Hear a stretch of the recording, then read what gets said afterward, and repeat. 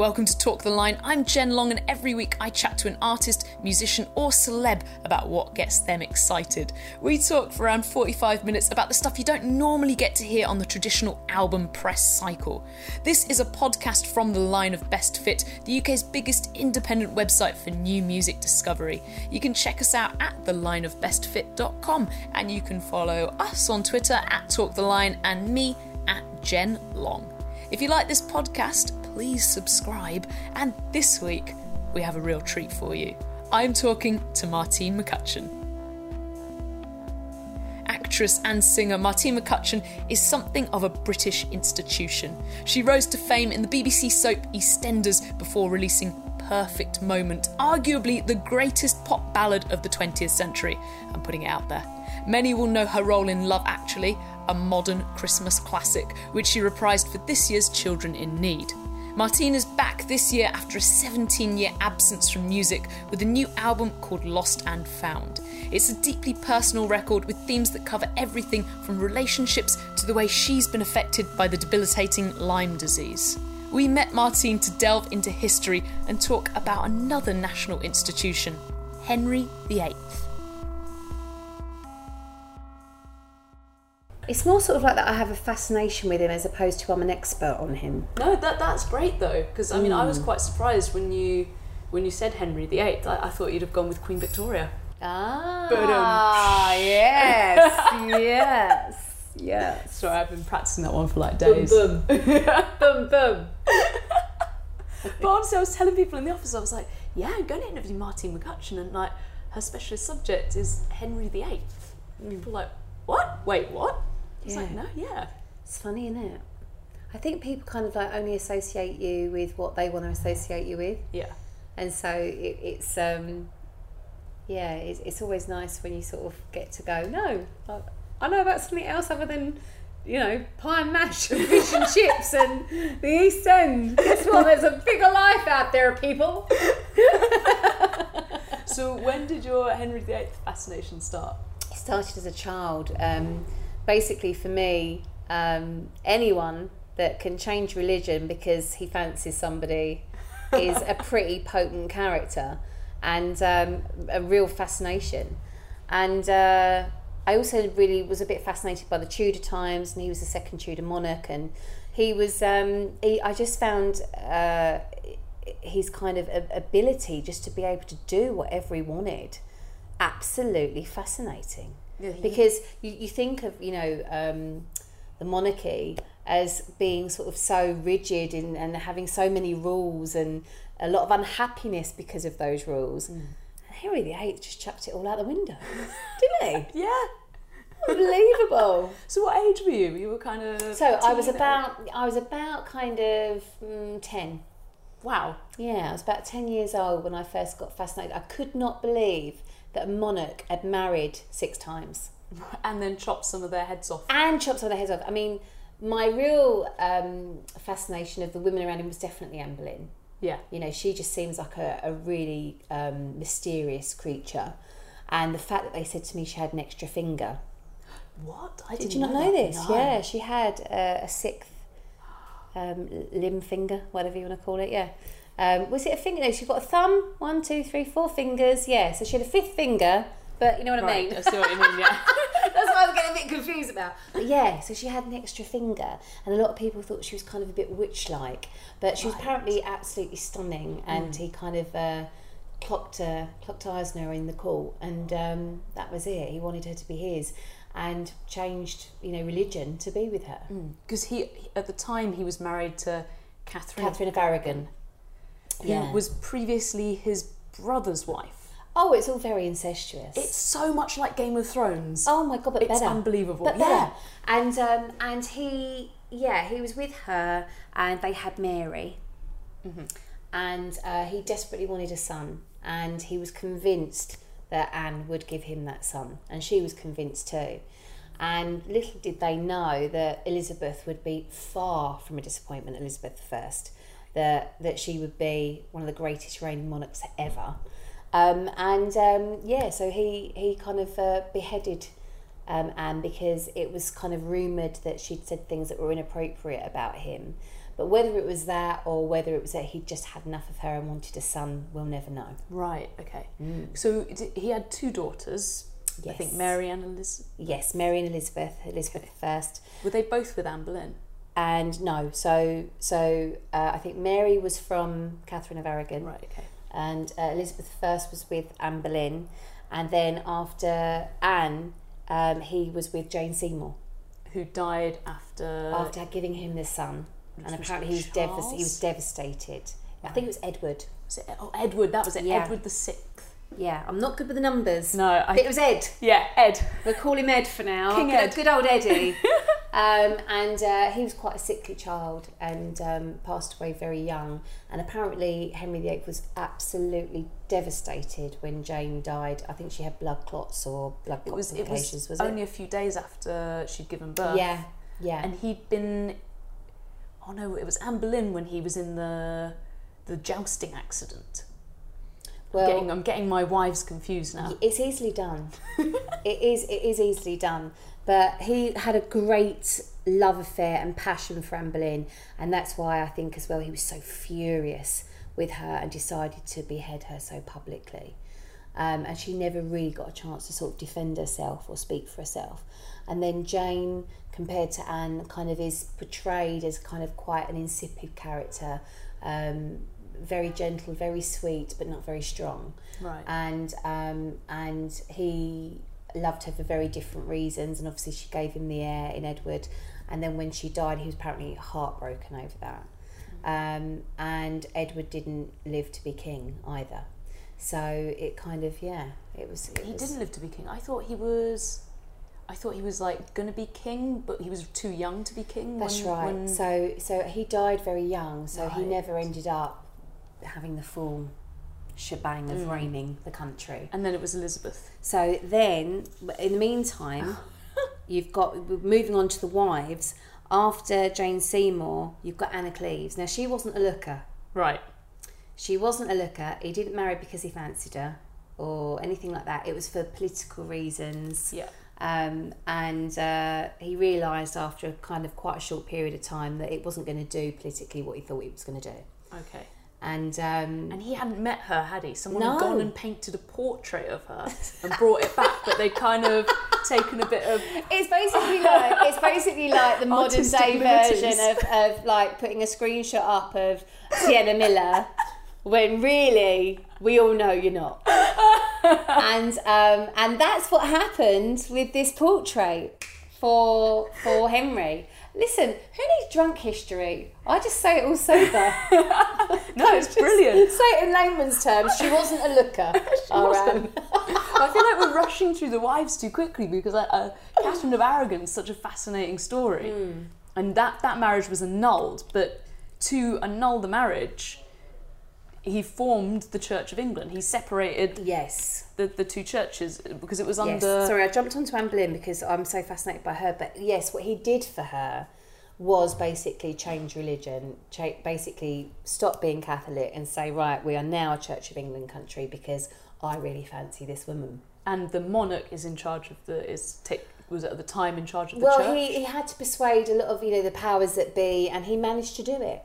He managed to do it. He managed to get his way. It's amazing what a man will do when he's sexually charged.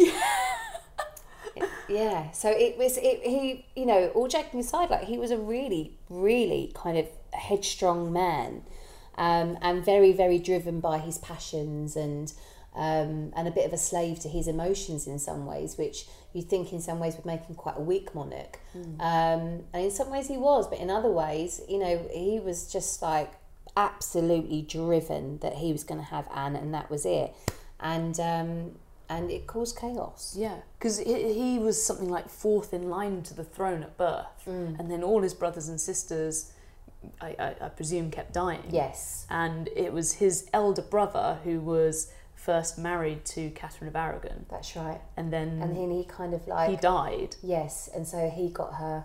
But he was super young at the time, right? He was like... He was really young and never, I don't think he ever expected to be king.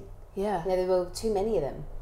Yeah. So it was a real shock, and I don't think it was something that he innately felt like he would ever need to be was king. Yeah.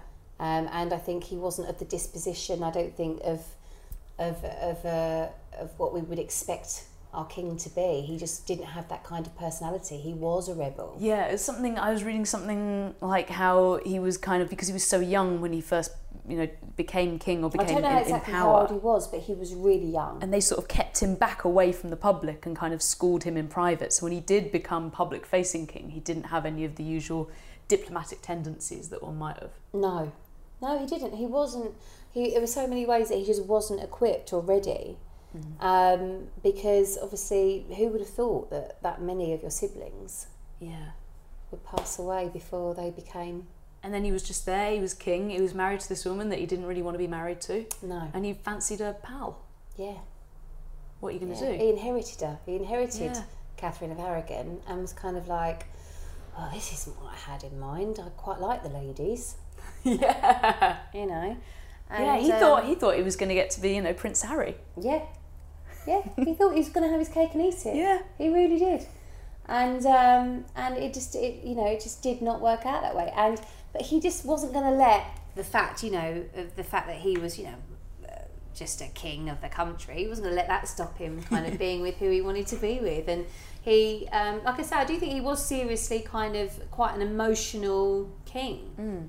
I think, from what I can gather and from what I've watched and from what I've read, he does very much seem to be very driven by his heart and his emotions and his lust and his passion, and he will literally move heaven and earth to be with the woman he wants to be with.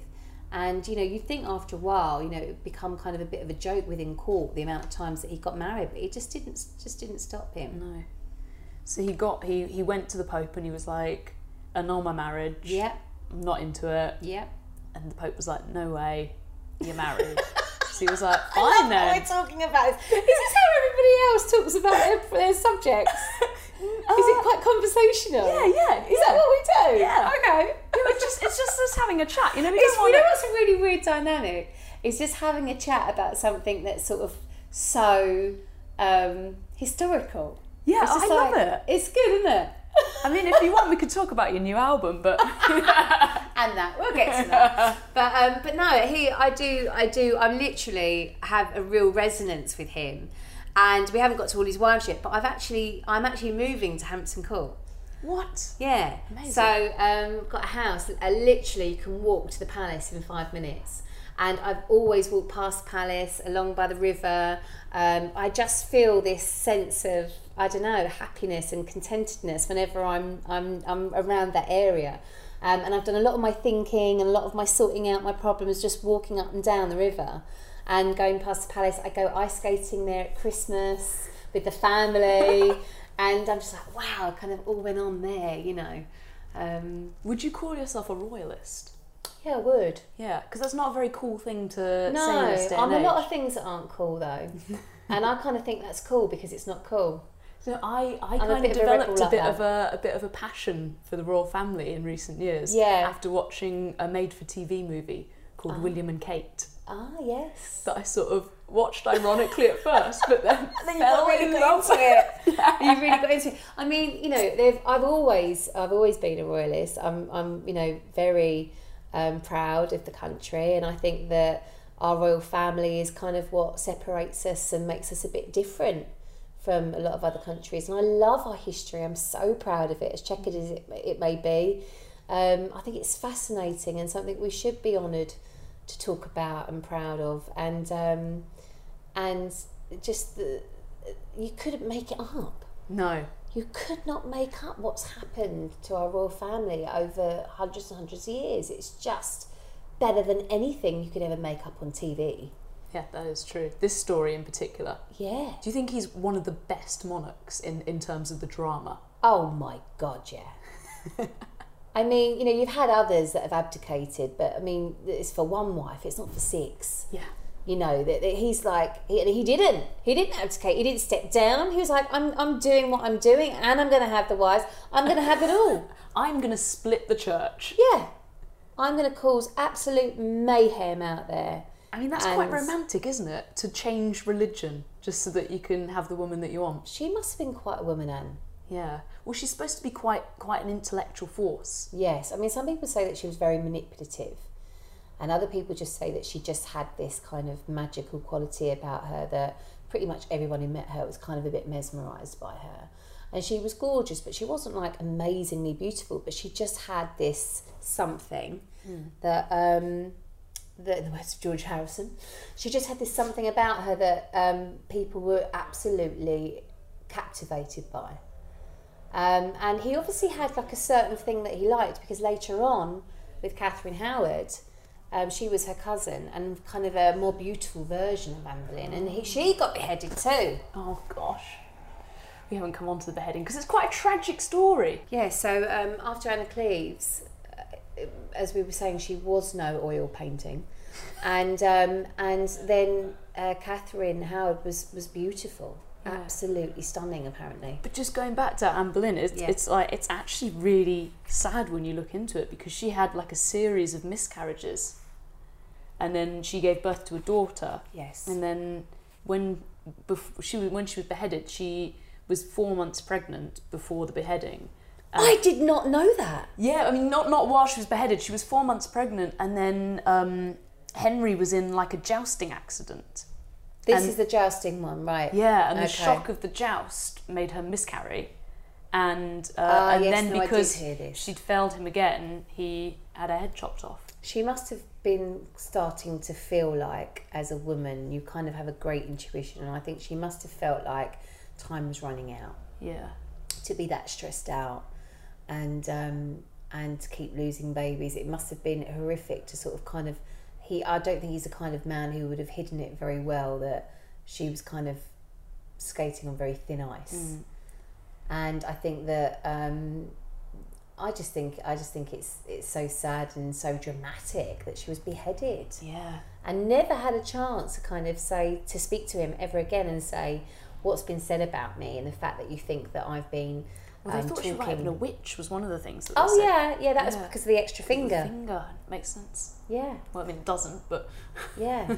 And I do think he was... there's a lot of gossip going around about him, and about him as a man and as a lover and that kind of thing. And so I think his pride and his ego were severely dented. Right. And I think because he was so hurt and angry as well about not having a son, as well as what she'd said about him, she was cruising for a big horrible way to leave his life. But she must have like really cared for him, to have that kind of physical reaction to finding out he'd been injured. Well, their love letters to each other were absolutely beautiful. For many, many years they used to write each other these amazing letters, and it was true fairy tale stuff. And I think in her own way, I think she was probably the most authentic love of his life, in the most kind of fairy tale sense of the word. Yeah. I think that Jane Seymour was somebody that he cared for deeply and was very sweet, but I think the passion and the love of his life that you see in movies was very much Anne Boleyn. But as often is the case with real love, you kind of lose control. Yeah. And I think that there was an element of him that kind of didn't trust himself, didn't trust his feelings, didn't trust why he was staying with her when she kept miscarrying, when he made it clear he wanted a son. And I think he kind of felt like he lost a bit of control with Anne. I think from what I've read and what I can gather, you do lose control when you fall in love with somebody. And I think he just sort of thought, hold on, I'm meant to be getting my son here, and this isn't happening. And now all this stuff's being said, and I think that was it for him. Some historians say that he suffered a head injury during the jousting accident. Yes. And that might have implied some of his behaviour after Anne Boleyn. It might have had a bearing on his kind of wildness and how he just kept going through wives thereafter.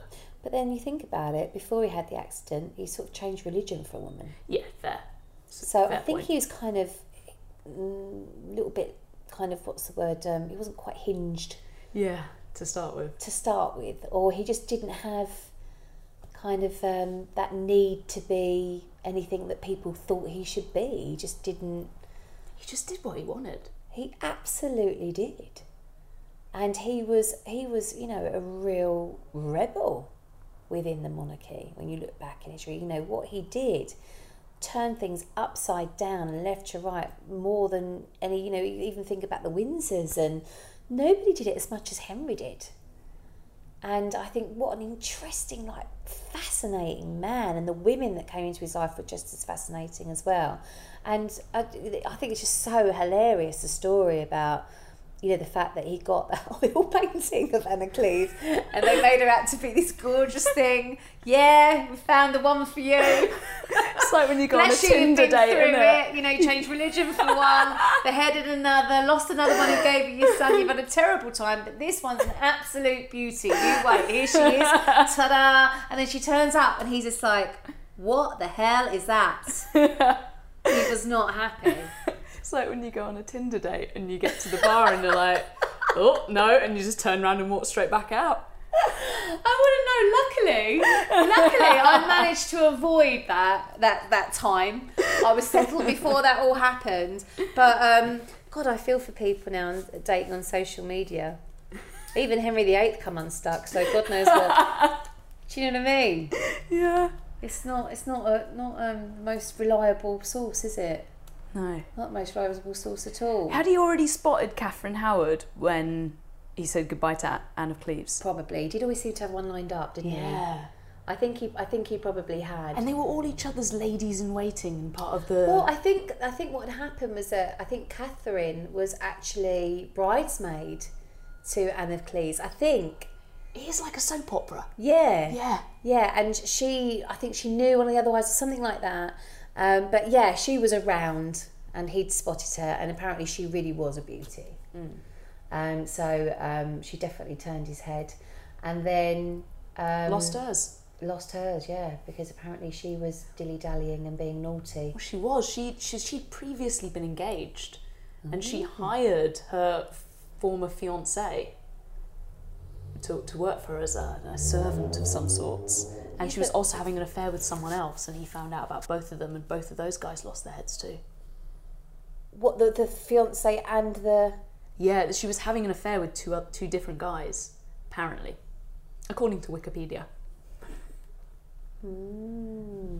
See, I think she probably got a bit of a bad rap as well, because pretty much Henry could invent whatever he wanted to invent. Yes, this is true. I mean, he killed off a lot of his advisors. Yeah. When they told him things he didn't like, or just when he changed his mind. Yeah. And didn't he he closed all the monasteries, didn't he? Or dissolved all the monasteries. Oh, and then yeah. Told all the monks, no, it's cool, you've got amnesty, and then killed them all. Yes. So he's a really nice guy. He was a really, really nice guy. He was a gem. Yeah, he was a gem. And he had that thing, didn't he? That the ulcers on the legs. Yes, that's from the jousting accident, apparently. Was it? Yeah, apparently he had that in that accident he gained a wound to the leg and it ulcered, and it taunted him for the rest of his life, to the point where he couldn't walk properly. Couldn't joust anymore, couldn't go hunting, and it's part of the reason that he got so obese in later life. That's why he got so big. I think also just he led a very extravagant lifestyle. Yeah, he was really good at that. I mean, if you're the kind of guy that will change religion to have the woman that you want, you're probably not gonna be told that you need salad over a steak. No. And they kind of, did used to just chill off their bones and all his jewellery and kind of, Because I think that's the Henry VIII that most people think of. Yeah. There's a wife being beheaded in the corner. He's kind got of a bit goblet of a Ray wine. Winston vibe going on. He would totally play him in a movie. I think he has done it. I think he has played him somewhere along the line. And I think that's quite a good fit, actually, apart from the accent. Yeah. He needs to be a bit posher for old Henry VIII. But I think eventually all these men that kind of, these playboys, these naughty guys that kind of like all these women in their lives, a lot of them either just don't change or they settle down. And he settled down in the end. Yes. With Catherine Parr. Now, how did he meet Catherine Parr? What was the... I don't know. How did he meet Catherine Parr? Had he already spotted her when he got the other Catherine's head chopped off? I think that he met Catherine Parr when it's quite hard to find out about her. It's quite hard to find out about how he met her. Probably just I think she was just around. Just around. I don't know much about Catherine Parr around the because circles. right or wrong with Catherine Parr, I'm not as interested in her Yeah. because she just survived and you know got There's on with no it. closure. No. No. She kind of just, you know, he was too sort of knackered by that point to do anything really awful to her. And he got his son. Yes. Yes. Yeah, he's happy. He's content. Yeah. But then, you know, Elizabeth I, I mean... So originally she was completely disowned and written out. He She was changed the complete- laws yeah. to get rid of her. Yeah.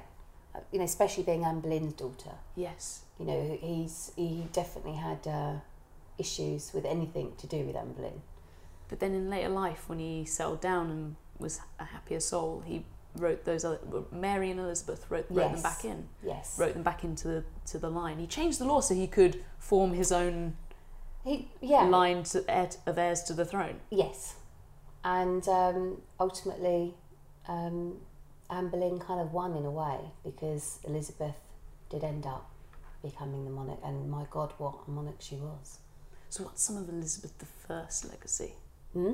What's some of her legacy, Elizabeth I? Well, she was, you know, the whole shebang. I mean, the films that you've seen, she was just one of the most resilient, strong, fabulous, fascinating queens that you could ever... For me, she's more fascinating than Victoria. Yeah.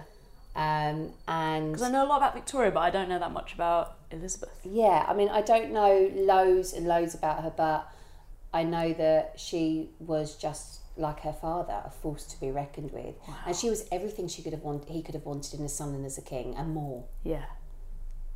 You know, and I think that probably came from her mother. But yeah, I just you can feel when you walk around Hampton Court, you still feel like the essence and the energy of that time, and it was absolutely brilliant. I've been around there a couple of times, and I'm looking at the beds and the outfits that they used to wear, and It's got a big maze as well, hasn't it? massive maze. I get worried about that because I get a bit claustrophobic. Right. So I'm frightened if I go in, I'll never come out. Quite possibly. But you think of all the shenanigans that went on. Oh, do you think the maze was there when he lived there? Oh, I think so. Was it not? No, it probably was. I mean, King's got to have a maze. I love how factual I am with this conversation. And the bottom line is that basically I loved Henry VIII. I love the fact that he had all these wives. I love the fact that he could just behead people, change religion. I love the fact that he didn't think a queen would be able to be anything he was, and she was better. And that's about it, really. It's great. I think it's fascinating. So let's run through them. Yeah. Catherine of Aragon, Yeah, was divorced, Anne Boleyn, beheaded, Jane Seymour, died, Anne of Cleves, divorced, Catherine Howard, beheaded, Catherine Parr. survived. I mean, that's a legacy. I think if I was Catherine Parr, I'd have been very, very nervous. Yeah, that's also the other thing that we have not discussed. Like, if some guy was showing his affections towards you, was after you, was like, Martine, come on a date with me, and you were like, you just beheaded your last wife, Yeah. would you still go on the date? Well, I don't think she could have said no. This is true. Could she have said no? Because then she would have just been called a traitor or and a then witch or something. then she could have been killed anyway. He could literally have any woman he wanted, and he Yeah, yeah, and he couldn't just have affairs with them. He had to marry them. did. Yeah, Well, I'm sure he had affairs too. he definitely had some mistresses. Yeah, but like he seemed to marry so many of them. And Why he wanted to marry them, and do you think it was in his constant drive to have a son, an heir? yeah, But then even after he had Edward, Hmm. he still kept marrying. I think that Edward died, didn't he? But I think Edward succeeded him and then died. Really? I think so. I didn't think he did. I thought he died young, about sort of 9 years old or something like that. I'm going to Google it. Oh yeah, look, her son succeeded Henry to become Edward VI. Let's click on him. Baby born 12th of October 1537. Jane Seymour basically died 12 days later of blood poisoning, and she was buried at Windsor Castle, and was joined by Henry, so they buried him with her. Yeah. So they obviously, Also a bit of a burn for Catherine Parr. And I'm quite sort of surprised by that, because I thought that he kind of, I don't know, the love of his life was really Anne, and that even though he beheaded her and hated her and stuff, that he wouldn't be buried with any of his wives. I don't know why, but I just thought that. But hold on. So Edward VI was King of England and Ireland from 1547 until he died, and he was crowned on the 20th of February, and he was only 9 years old. Oh, wow. When he was crowned, so he was very, very young. And Edward was the first monarch ever to be raised as Protestant. Right. And then he died in 1553. So he didn't have a very long reign 15 or so? at all. He was really young when he died. But I'm not sure whether he died. I think he died whilst Henry was still alive. Oh, did he? I think he outlived Henry, because otherwise he wouldn't have been crowned.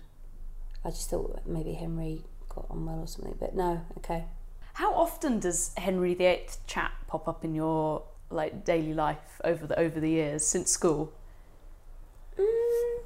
Have you ever done a play, or have you ever wanted to I think when the minute for me anything's on, like the Tudors or any films like Elizabeth with Kate Blanchett, that kind of thing, I'm always really intrigued and drawn to it. And I do talk about it quite a lot because of the area that I live in. I'm in Surrey. I was in Hampton Court before, then I moved away, and now I'm going back again. So I'm definitely drawn to the place, and it does come up in conversation. I thought, oh, Hampton Court, Henry VIII, yeah. And then I start chatting away.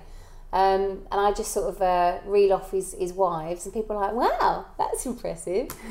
And not just the rhyme. Yeah. What is the rhyme? How does the rhyme go? So the rhyme is divorced, beheaded, died, divorced, beheaded, survived. Oh, okay.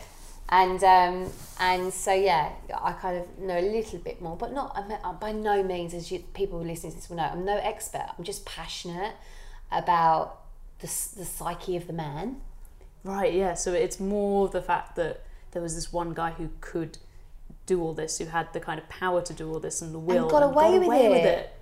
Because even now, I don't think you'd get away with that. No, modern monarchs could not follow this kind of line. It sometimes feels like they don't really have that much power anymore. No, I don't think they have that much power anymore, and I think that the less they kind of separate themselves from everyday people and everyday life, it seems to go against them.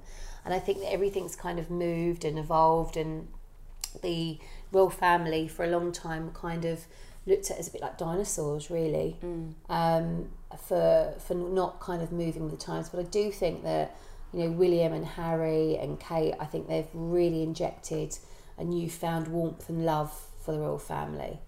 And they're more modern and got a more modern take on things. They're much more hands-on. They seem more accessible, more approachable.